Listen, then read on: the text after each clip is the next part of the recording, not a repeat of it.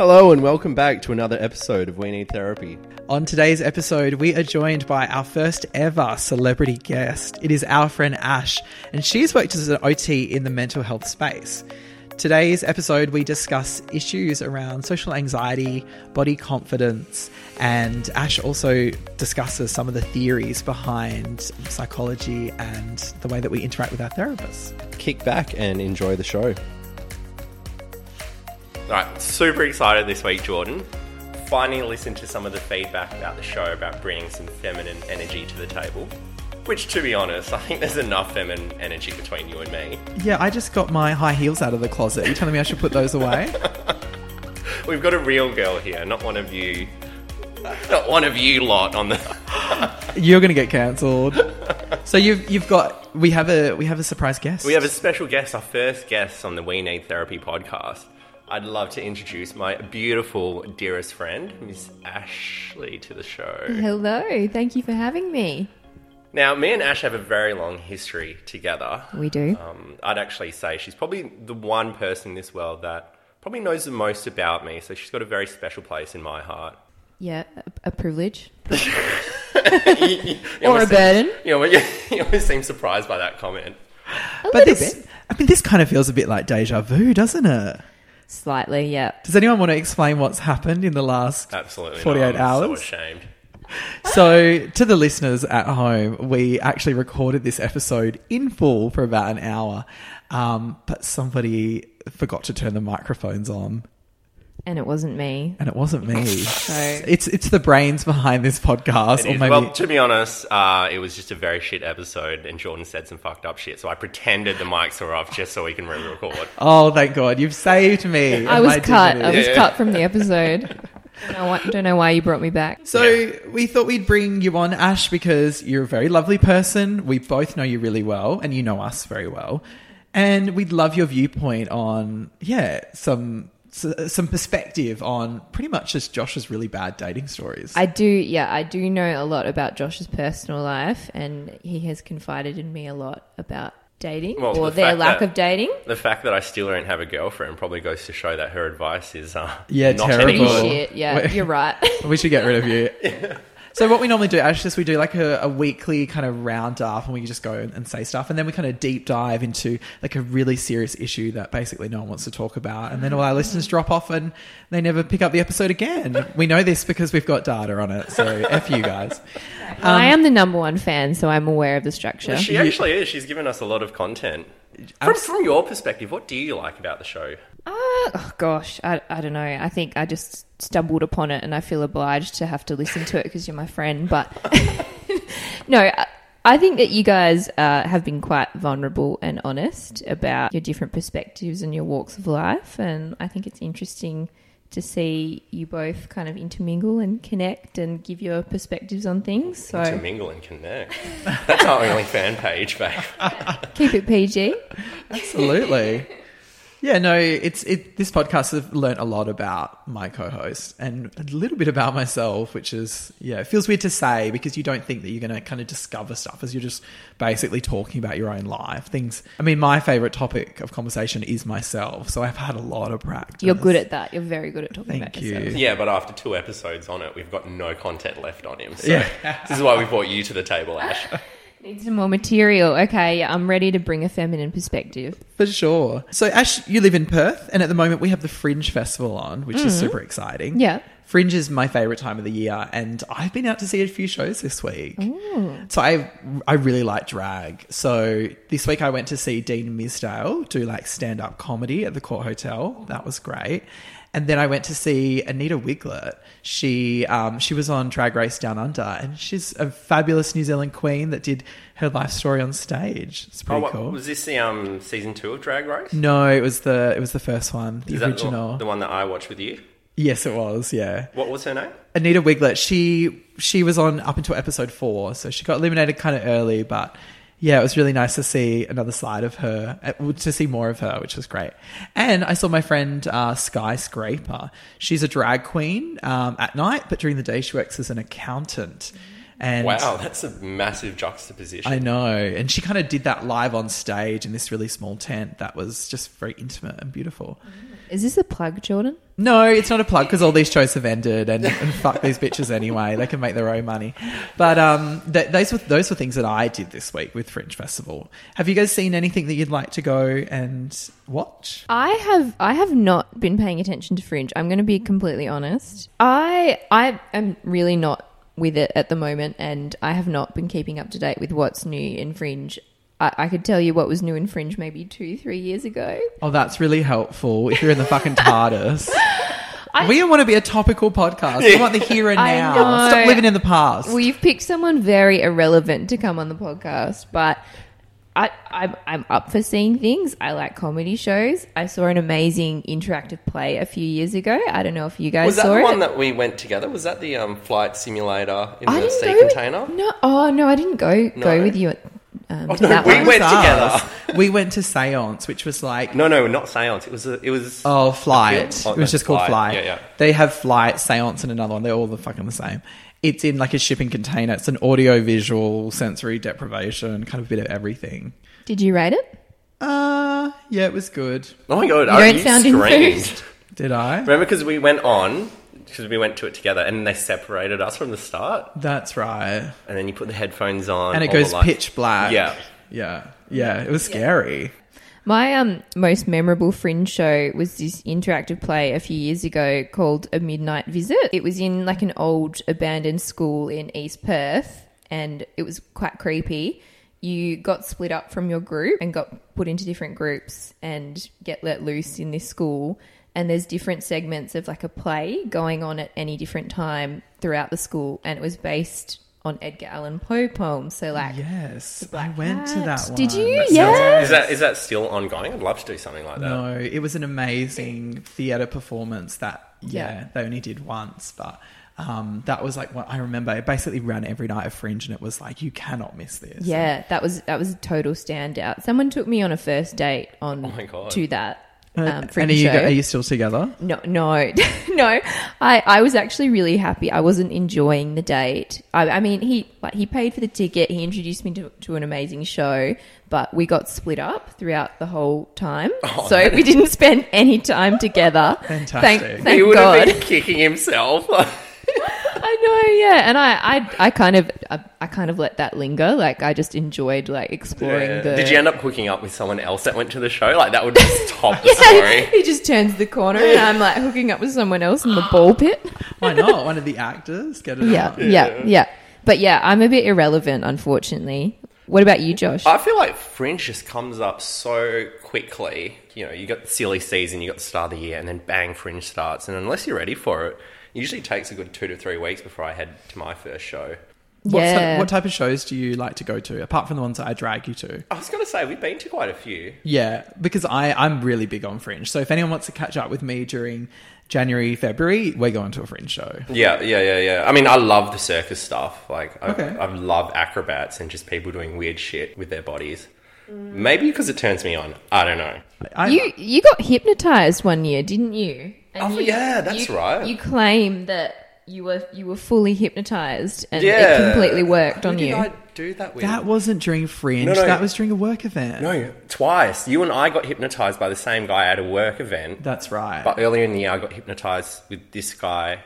One-on-one at Fringe. home in your bedroom apartment. I think it's bullshit, actually. Do you remember when Because he was hypnotized? acting like a complete and utter clown. So you're telling me that's Not the his real normal? him? Because I'll believe that. So we can say the name of the hypnotist. It was Matt Hale. Wasn't it? I think he's incredible, and his show is so much fun. Well, he basically programmed that in your brain. So of course you're going to think he's fucking great.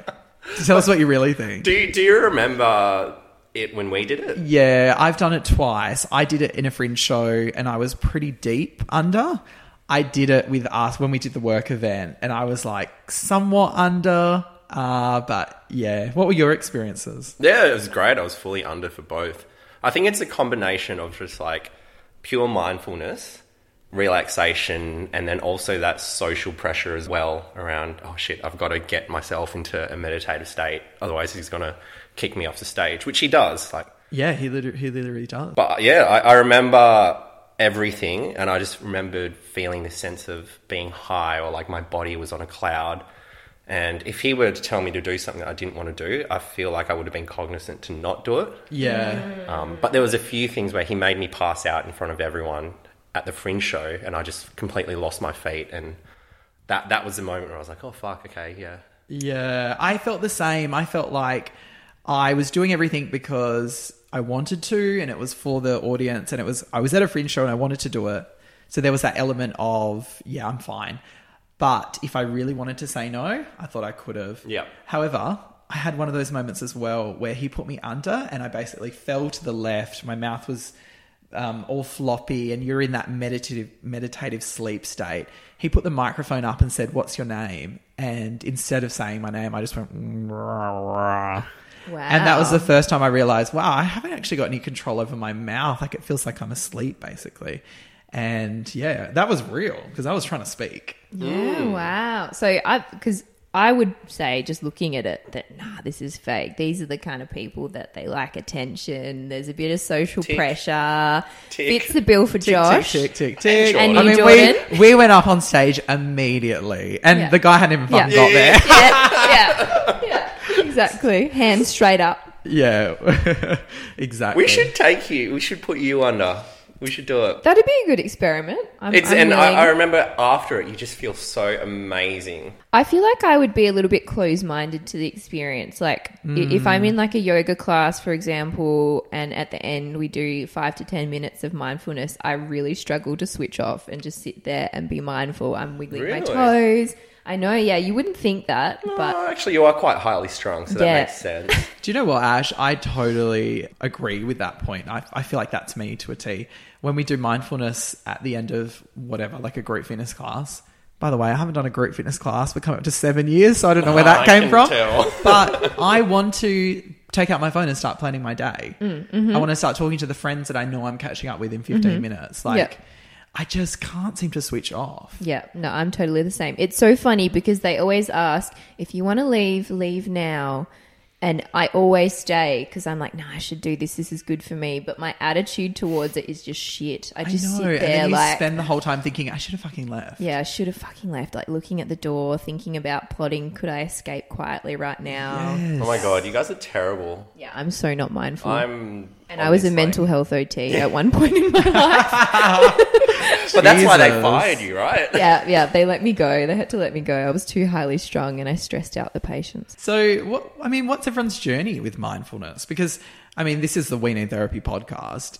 Josh, we've spoken a little bit about your experiences with trying to be mindful and being, I guess, part of that is like being comfortable being alone, right? And I think I'm in the intermediate phase of my recovery with mental health, and I'm exploring all different types of yoga and breath work and journaling. And yeah, you have been doing that. And typically things that are very, not sedentary, I'm thinking of like isolation. Solitary? Yeah, solitary. Solitaire. Solitaire? That's okay. Are you playing solitaire, babe? It's really good I'm for more anxiety. of a Mahjong fan. No, but like they're solitary tasks, right? So how have you been going with all that? Yeah, fine. I feel like I'm starting to be more comfortable with being by myself. I think what you're referring to was probably about 3 or 4 years ago where I was telling you about a challenge that my psych told me to do. That's right. And she was like, because you're so ingrained with being around people, like I'll be out for dinner 4 to 5 times a week. That's true. On the weekend, I'll pack myself in with 2 or 3 people. Oh, not in a sexual way. That sounds a little bit... We've revealed something. So she gave me the challenge of going on holiday by myself, deleting everything off my phone and just being grounded and having to occupy myself for 36 to 48 hours. So what did that... Hey, did you do that? Yeah, I went up north, booked an Airbnb at Wedge and just went off the grid, offline for a whole weekend, Friday through to Sunday. What was going on in your head like during that time? I had to occupy myself. Like I would Google things to do and it would almost be quite routine. Like, so between this time and this time I'm going to do this, and then this time and this time I'm going to do this. I'm going to go for dinner here and I'm going to order this. Right. So very OT scheduling. Because I think I couldn't handle the fact of not having any plans or having to deal with my thoughts around being by myself for a period of time that I'd have to distract myself. Yeah, that sounds really difficult. Do you feel like you fully lent into the experience though with all that scheduling that you did? Because was that your way of like kind of trying to establish some control over your time when it feels like the original challenge was just to kind of literally just be there? Yeah, 100%. And I guess the other coping mechanism that I had was I just listened to podcasts. Yeah. Where it's sort of still interactions with other people. Yeah. That's kind of funny because when we did my schemas, I can't remember exactly what it was, but it was just discovering the way my brain likes to work, the way I soothe myself. My psych said I was a distractive, detached self-soother. And he said that listening to podcasts, Netflix, going on your phone, like just that needing an object just to take you out of your life for a second. Mm-hmm. I don't know if you guys have felt similar things. 100%. I will always put something on Netflix. I'll put a podcast on. I've actually really enjoyed putting your podcast on and just pottering around the house and doing things. It's better than putting it on and then drifting to sleep. Like a bit of white noise. Yeah. Or I'll go out and I'll see a friend and I'll just distract myself. I guess in one way, you know, if you're avoiding something to a point where it's destructive and you're not facing issues, it's distraction and avoidance. But then on another hand, you can look at it and say that you're being mindful and you're in the moment and, you know, seeing people, or you're immersing yourself in a podcast, you know. Anything can be helpful or unhelpful when you look at it a different lens. Absolutely. I think that the key was the self-soothing is like, I need that phone, that application, whatever I'm on, whether it's Instagram or Facebook or could even be Grindr at some point. It feels like if I close that application down, then I have to deal with my reality and I don't want to. So I keep it open. I just keep watching videos, those reels, and I'm like, I know that at one point this video is going to end, but it's just not going to end right now. Yeah. I think even for me, like if I wake up in the morning and I don't have any messages or notifications on my phone, I feel physically sick that day. Yeah. Oh, you know what? I fully relate to that. Yeah. Can you give us any examples of like moments when you felt that? Well, it doesn't happen often. I'd say it would happen maybe once or twice a year. But it's almost like every time I wake up, I'm excited to reach first thing for my phone, see who's messaged me overnight, see my notifications, get that fixed before I start the day. You have an unfathomable amount of conversations going on with multiple people at different times. You talk to a lot of people at once, Josh. And they're all talking to different personalities in your head.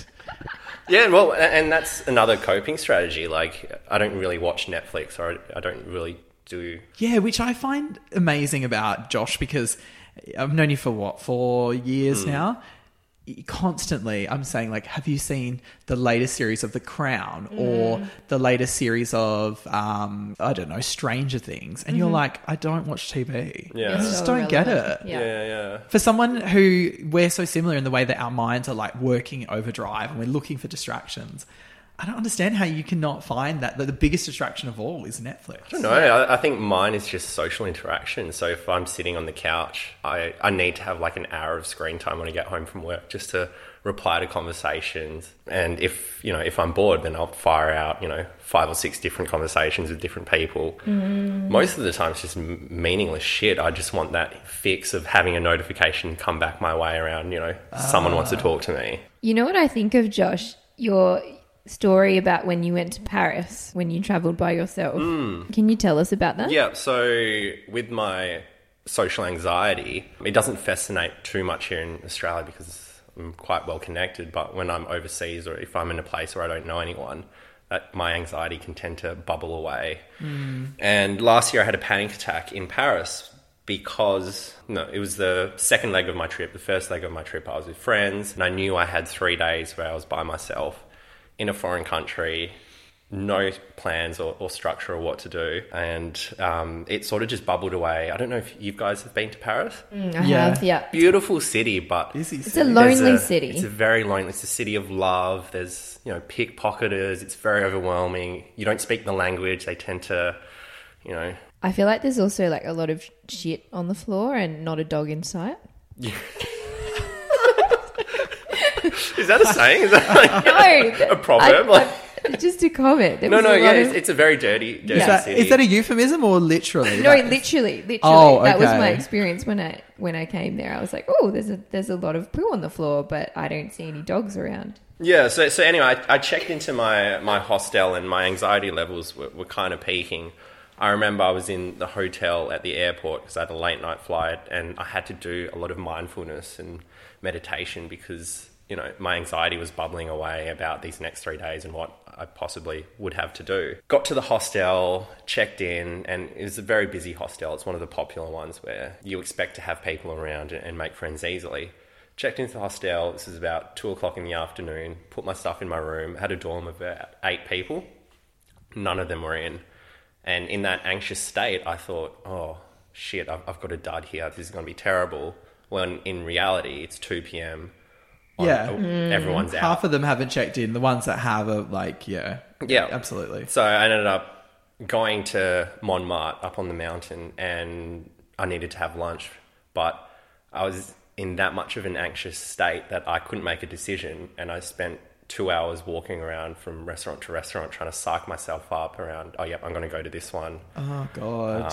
Eventually chose somewhere, and they spoke French to me, and my French is no good. And it started to bubble to the point where I went to this tourist attraction, and I just completely just wigged out. There was people everywhere. The thoughts were around, oh, I'm all by myself here. I'm not safe here. This is going to be a terrible 3 days. Oh, God, that sounds horrible. It's awful. And it got to the point where I was messaging one of my friends in Australia just to get that connection. And I think you messaged me as well. Yeah, I messaged a few people. He didn't respond to me instantly, so I ended up FaceTiming someone else, and she just gave me like a big pep talk.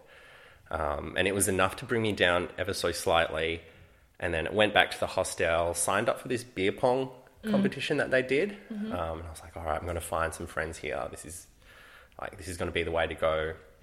I walked around for a bit, still by myself, and I was like, oh, I don't know what's going to happen if I don't meet anyone at this beer pong. Like, all the thoughts and ideas came into my head. And then the crazy thing is, like, I did the competition, made a friend, and me and her hung out for the next 3 days, and I was completely fine.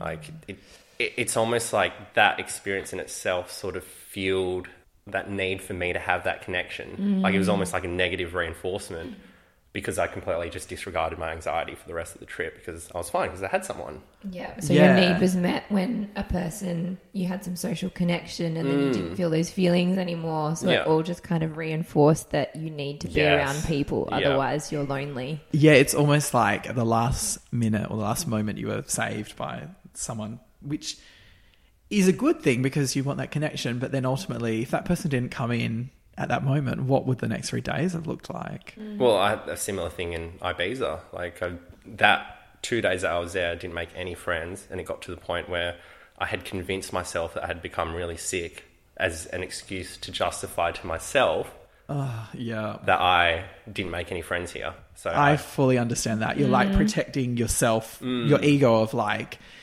it must be hard because, you know, we joke about it on the podcast, but, you know, you're a popular guy here. You've got a lot of friends, a lot of stuff going on. Yeah. And so you take that and you put it in a different context in another country, and it's like, hang on a minute. No one wants to hang out with me. Yeah. I fully understand that. And I mean, I didn't even know that story about you. You didn't tell me that you had the... Oh, sorry. No, I just You're just not a good enough friend, Jordan. You were actually in Barcelona at the time on your own little... Yeah, so I was in Barcelona. I was with my partners. We did a circuit party over there, or a circuit festival. But, you know, like, I had my own mental health struggles as well during that time. We've spoken about how circuit is, you know, it's this kind of beast that's bigger than itself. It's all encompassing. Or encompassing, I don't know which one. Encompassing. You know, you go into Circuit Festival for a week, you're thrown into this world where the only colours are just neon bright ends of the spectrum. But, you know, I've spoken about it before, like with the whole body image stuff. Like, when you're surrounded by people who basically, you know, if you're looking at a magazine, they're the centerfolds. You know, that comes with its own share of things that you start to dwell on. So for me, it wasn't necessarily about connection. It was more about body image. And I had moments when I really struggled with body image, particularly the first night we went to one of the parties. So for context, these parties have like 5,000 people. They are the biggest super clubs in Europe, and they even spill out, you know, not onto the street, but onto the car park overflows. It's just thousands upon thousands of people that basically are all shirtless. A lot of people don't wear shorts, so it's kind of just, you know, it's underwear basically. Tell us about the costumes. The costumes, yeah. Well, we had costumes. There were themed nights, and then there was just general nights. But essentially, it was, you would put together something like a harness or short shorts, or you might wear like a bit of makeup, or it depends on what the theme is. But we try to dress as a group, so that often gets a lot of attention And as it's well. usually like as little clothes as possible, and Like everyone, every inch of your body's on display, right? even the smallest inches. Yeah, absolutely. Yeah, basically, you obviously got to cover up the private areas. But yeah, people are there to peacock. They're there to have fun. They're there to be known and to be shown. So I don't think I could do an environment like that. it's such a mental thing, because I remember the first night we went out, and I basically I don't even know what it was, but for 20-30 minutes I just fully shut down. I walked through the door, we went to the cloakroom, got into our costumes, and I just kind of went, you know what, like, I can't be here. There's too many people. I don't feel comfortable. I don't feel like I belong here. Wow. It was just this feeling of, what have I done? And because I'd signed up for a week of this, I was like, well, and we spent thousands of dollars on circuit. Like, it was kind of like, well, not only have I signed up for a week, but I just spent like $5,000 on this. Yeah. So yeah, it was really hard. It shocks me to hear that, because seeing you and the way that you conduct yourself, you seem like, to me, someone who's quite confident in your skin and, like, settled with who you are. So to hear you say that, I feel like it shocks me, and it would shock other people in your life.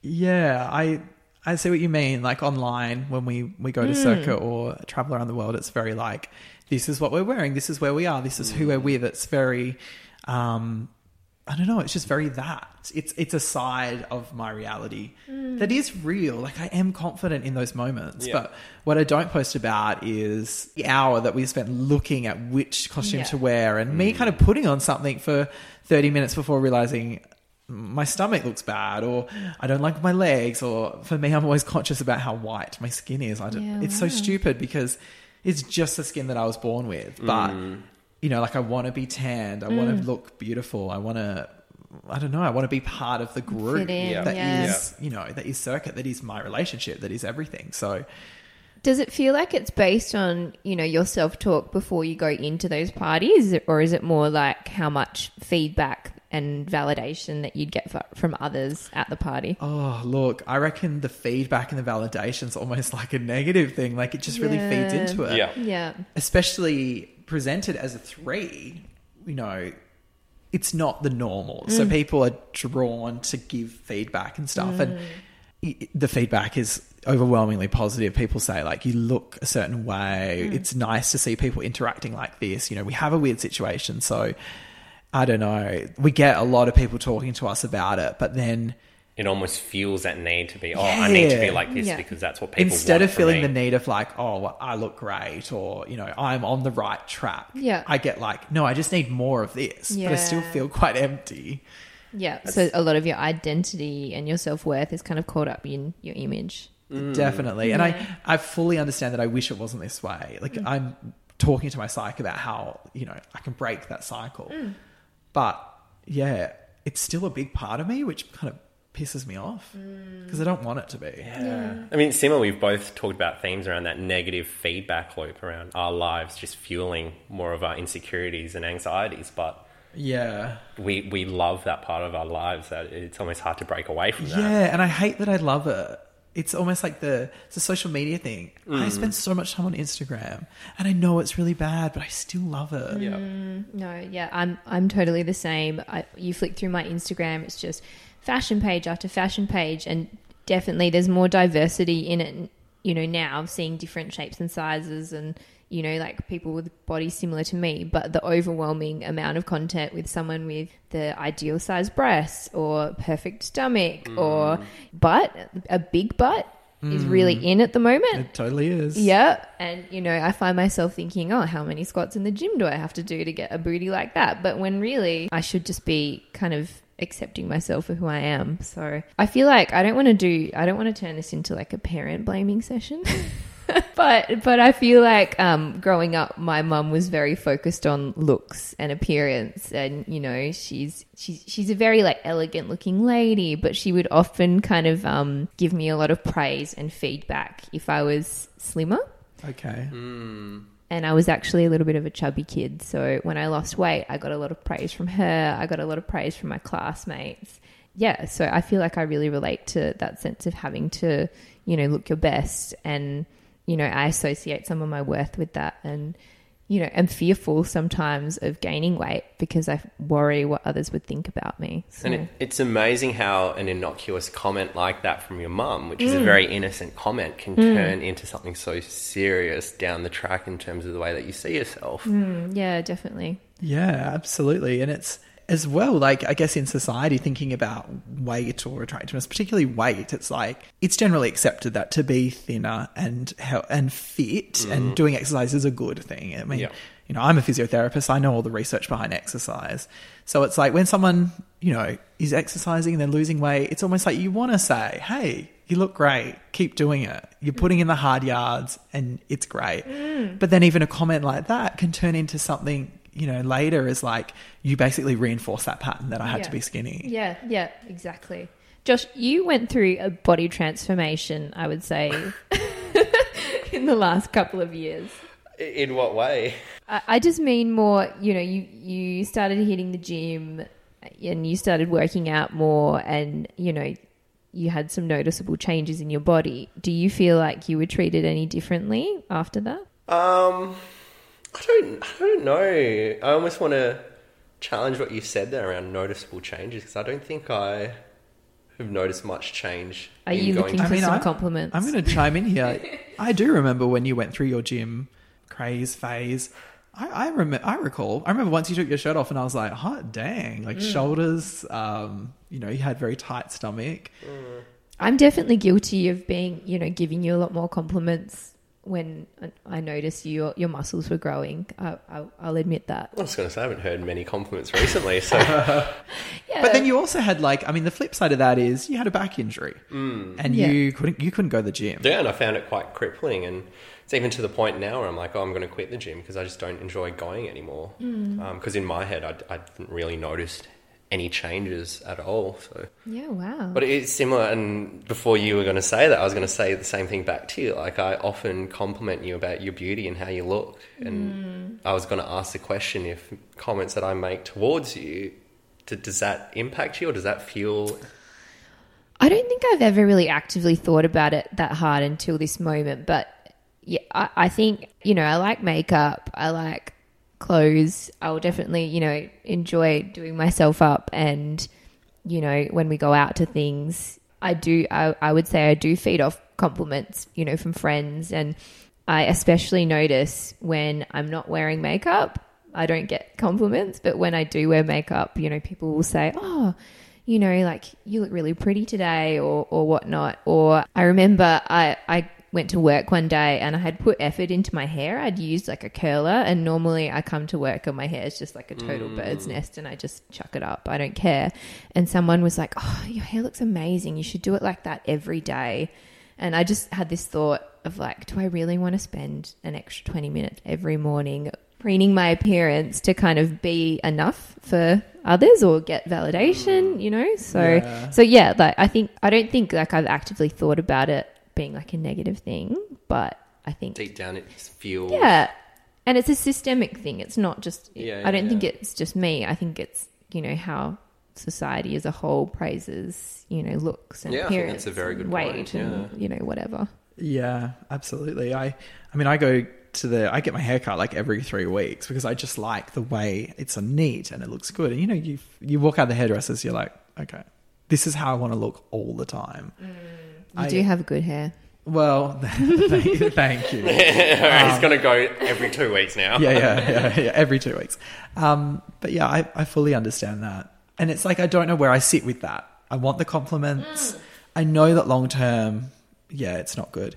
I always think, what if you were to pick me up, put me on a remote island where I didn't have access to hairdressers or working out, or whatever it is. Like, what would happen to my looks? What would happen to my body? What would happen to my mental health? Like, if I couldn't be surrounded by the people that I need every day, the distractions that I need, the phones, the iPads, like, it's like, what would happen? I feel like an amazing social experiment for an illegal TV program. But yeah, what would happen? I feel like that would depend on if you're with someone. If you're with people, I think, you would probably make the most of it. You'd have like a little Blue Lagoon situation going on, with Brooke Shields. You guys seen that movie? No, sorry. Oh my gosh, am I really that old? It's like a film from the 70s, and these kids get washed up on this shore. They kind of start this like community between them, and they're hunter-gatherers. It's quite a cute film. It's a bit taboo because Brooke Shields is like 14 and pretty much naked, but it's a classic film. It was a bit like that, like, yeah, even in the 90s, like, I totally understand it. It's like, what the fuck were we watching? Yeah, I know, right? How was this socially acceptable? And they were always in like movies or TV shows alongside these basically adult males. Yeah. I feel like a lot of the time I'm like, what's going on? Yeah. But saying that, I feel like if you were by yourself, you would go insane really quickly. My one of my partner's friends was doing the Bibbulmun track by himself. That long stretch of track in Perth where people walk. Southwest. Yeah. I think it took him like 8 weeks in total to do that. And there were periods where he didn't see people for maybe 3 or 4 days. And in the night, he got out of his tent. He thought he was hearing voices and hearing people in the bushes. And he started, yelling into the bushes, I can hear you in there. What? Yeah. So it didn't take long. He full on had a psychotic break. Yeah. It didn't take long before he went insane. So I feel like if you were on an island by yourself, you'd go insane very quickly. If you were with others, you'd probably make do. You wouldn't be thinking about appearance so much. And you would just be like a little community, hunter-gatherer community. I guess it depends on the type of person. Yeah. I feel like me and Josh in particular have mentioned today about how much we need social interaction. So we're done for within 48 hours. Like, we're gone. Yeah. But if you're and dead. We're quite extroverted people. Yeah. On a whole, like, but if you're a really introverted person and you've got that drive to survive or whatever, like, you could thrive. Yeah, there's some people that love doing that, just going off the grid and vegging out and doing whatever in isolation and being completely fine without other people. Yeah, so some people really do enjoy that, which is... I've never met any of them, but they exist, apparently. I reckon there'd be a scale. Some people within 24 hours would go absolutely insane, like you would, Josh, you would, Jordan. And then other people, I think it would take a few months, but they would start to lose their marbles. You are fully like pushing this kind of theory that everyone's going to go insane and everyone's going to snap and start yelling in the bushes. By themselves, yeah, definitely. Oh, okay. Definitely. Yeah, I probably agree with that theory. Maslow's hierarchy of needs, you build up the chain. There's that need for connection and human interaction. OT. So we've been really honest. I feel like everyone's been pretty honest. I know when I was talking about my issues with body confidence and self-image and kind of fitting into that social norm, it's something that I've spoken about a lot with my psych, and it's something that I see great value. But it's funny, when I go to talk about those issues, like more situational stuff, I felt uncomfortable in this situation. I felt out of place in that situation. Instead of like talking about how they were playing out, how they could happen differently, which is what I always expected psych would be, we just keep doing a deep dive into me, sometimes into ways that like I don't see the relationship, but it kind of comes later on. It's always about discovering. Is it always coming back to what your values are and your beliefs? Yeah, and always in childhood or like that developmental period of like 5 to kind of like 15. So weird how it all links back. It's amazing, isn't it? Yeah. Do you ever feel like sometimes as well, I don't know, I feel like in my psych sessions, I will go off talking on tangents, and sometimes it's useful and it's productive and it's, you know, there's something that to work with that's relevant. But then sometimes you might use it as like an avoidance tactic as well, where totally you're just talking about random bits because you don't actually want to get to the crux of what's really hurting you. My psych sessions are like, I haven't seen a long lost friend and I'm catching up, and my psych's like, okay, let's talk about something meaningful, not Yeah. You would really need someone who I need would that reel you in. direction.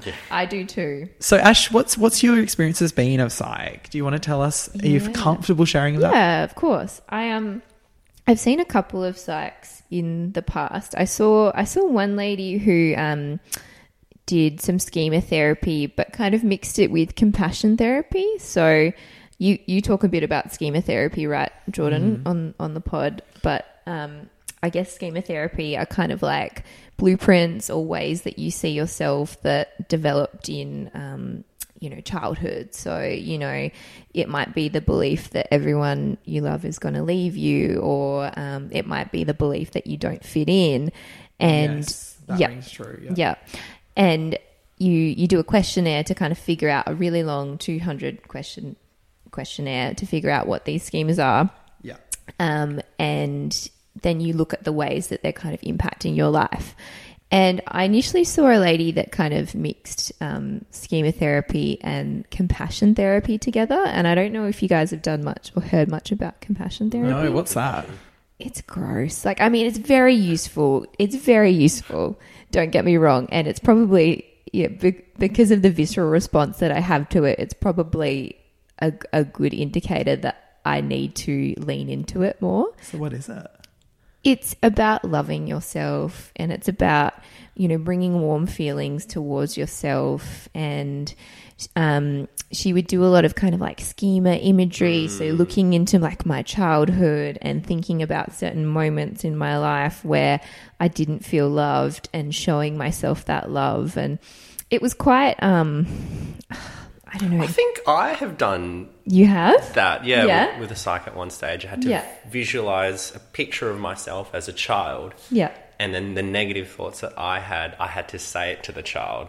Right. Whoa, that is Okay. Yeah. I think that's some kind of like imagery work. And then I think the compassion stuff comes into kind of sending love towards Yeah. yourself. Yeah, and, yeah. To be honest, I don't think I gave it enough of a go.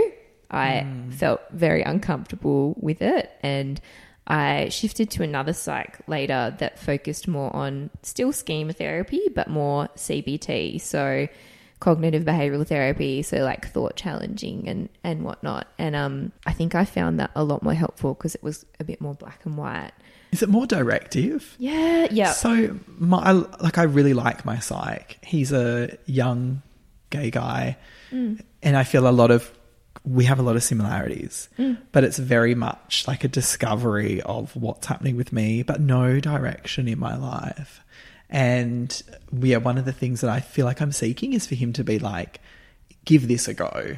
Like, these are some control. strategies. Like, not necessarily you have to do this, which would be illegal, but more like, this is a direction where you should consider. Yeah. Yeah. Maybe CBT. Yeah. I think that comes down the track because I started with a lot of that compassion and unpacking and understanding my self-beliefs. And then over the 3-year period now that I've been working with my psych, she's starting to give me challenges or homework or activities to do. Maybe it's more of a progression thing. I'm higher up on the scale than you are. Yeah, maybe for the first time ever. I think that's true. I think, the more comfortable your psych feels with you, the more they'll start calling you out and challenging you and whatnot, which I actually tend to prefer. But then I feel like there are some psychs out there that take that more, I don't know, airy-fairy, compassionate, It's like a counselling, reflective role. yeah, client-directed kind of approach. And I don't know, I feel like personally for me, I prefer a bit of structure. I want my psych to be, my daddy. Wow. There's a whole, that was a Freudian slip, wasn't it? No. Saying that, all of my psychs have been female. And what I mean is... I want just someone to give you a bit more of a direction and Yeah. to be that voice of like professionalism and authority and like all of that stuff. I want to feel like I can trust them. Yeah, I know what you mean. Yeah. Well, I thank you for sharing your experiences. And it's actually really good to have someone on the show that has a bit of a Knowledge. background of mental health and could explain some of the themes that we were going through. It was amazing and incredible having you on the show. I almost think we should have her on again. What do you think? More importantly, do I want to be back on the show after this Oh, experience? no, you have no consent. Like, This this is why we don't have a waiver form before bringing people onto the show. This is a bloody car crash. You just wait to see how the episode trends. No, we are very thankful. Thank you, Ash, for coming on. And we hope to see you in the future and to bring some of your knowledge around that mental health space and, understanding some of the theories behind the therapies that are used on us or we engage with. So thank you very much. Just a disclaimer, I haven't been a mental health OT for like 5 years, guys. Still I'm not an more expert. qualified than either of us who have a mental health categorized podcast. Yeah, true. This is true, yeah. Well, we have a comedy characterized podcast and none of us has said anything fucking funny in weeks. So. Yeah, this one's been a bit of a downer. Oh, they always are. They always are. All right, so that's it for this week's episode. As always, we love and appreciate feedback, so you can reach out to me or Josh at socials, which are always in the episode notes. We're open to suggestions as well. So we're going to do our famous sign-offs. Josh is always kind of the same. I never have anything to say. I'm going to put you on the spot, Ash, as well. So we're going to go in that order. All right, well, thank you everyone for listening and toodle-doo. Ciao, ciao. Bye for now.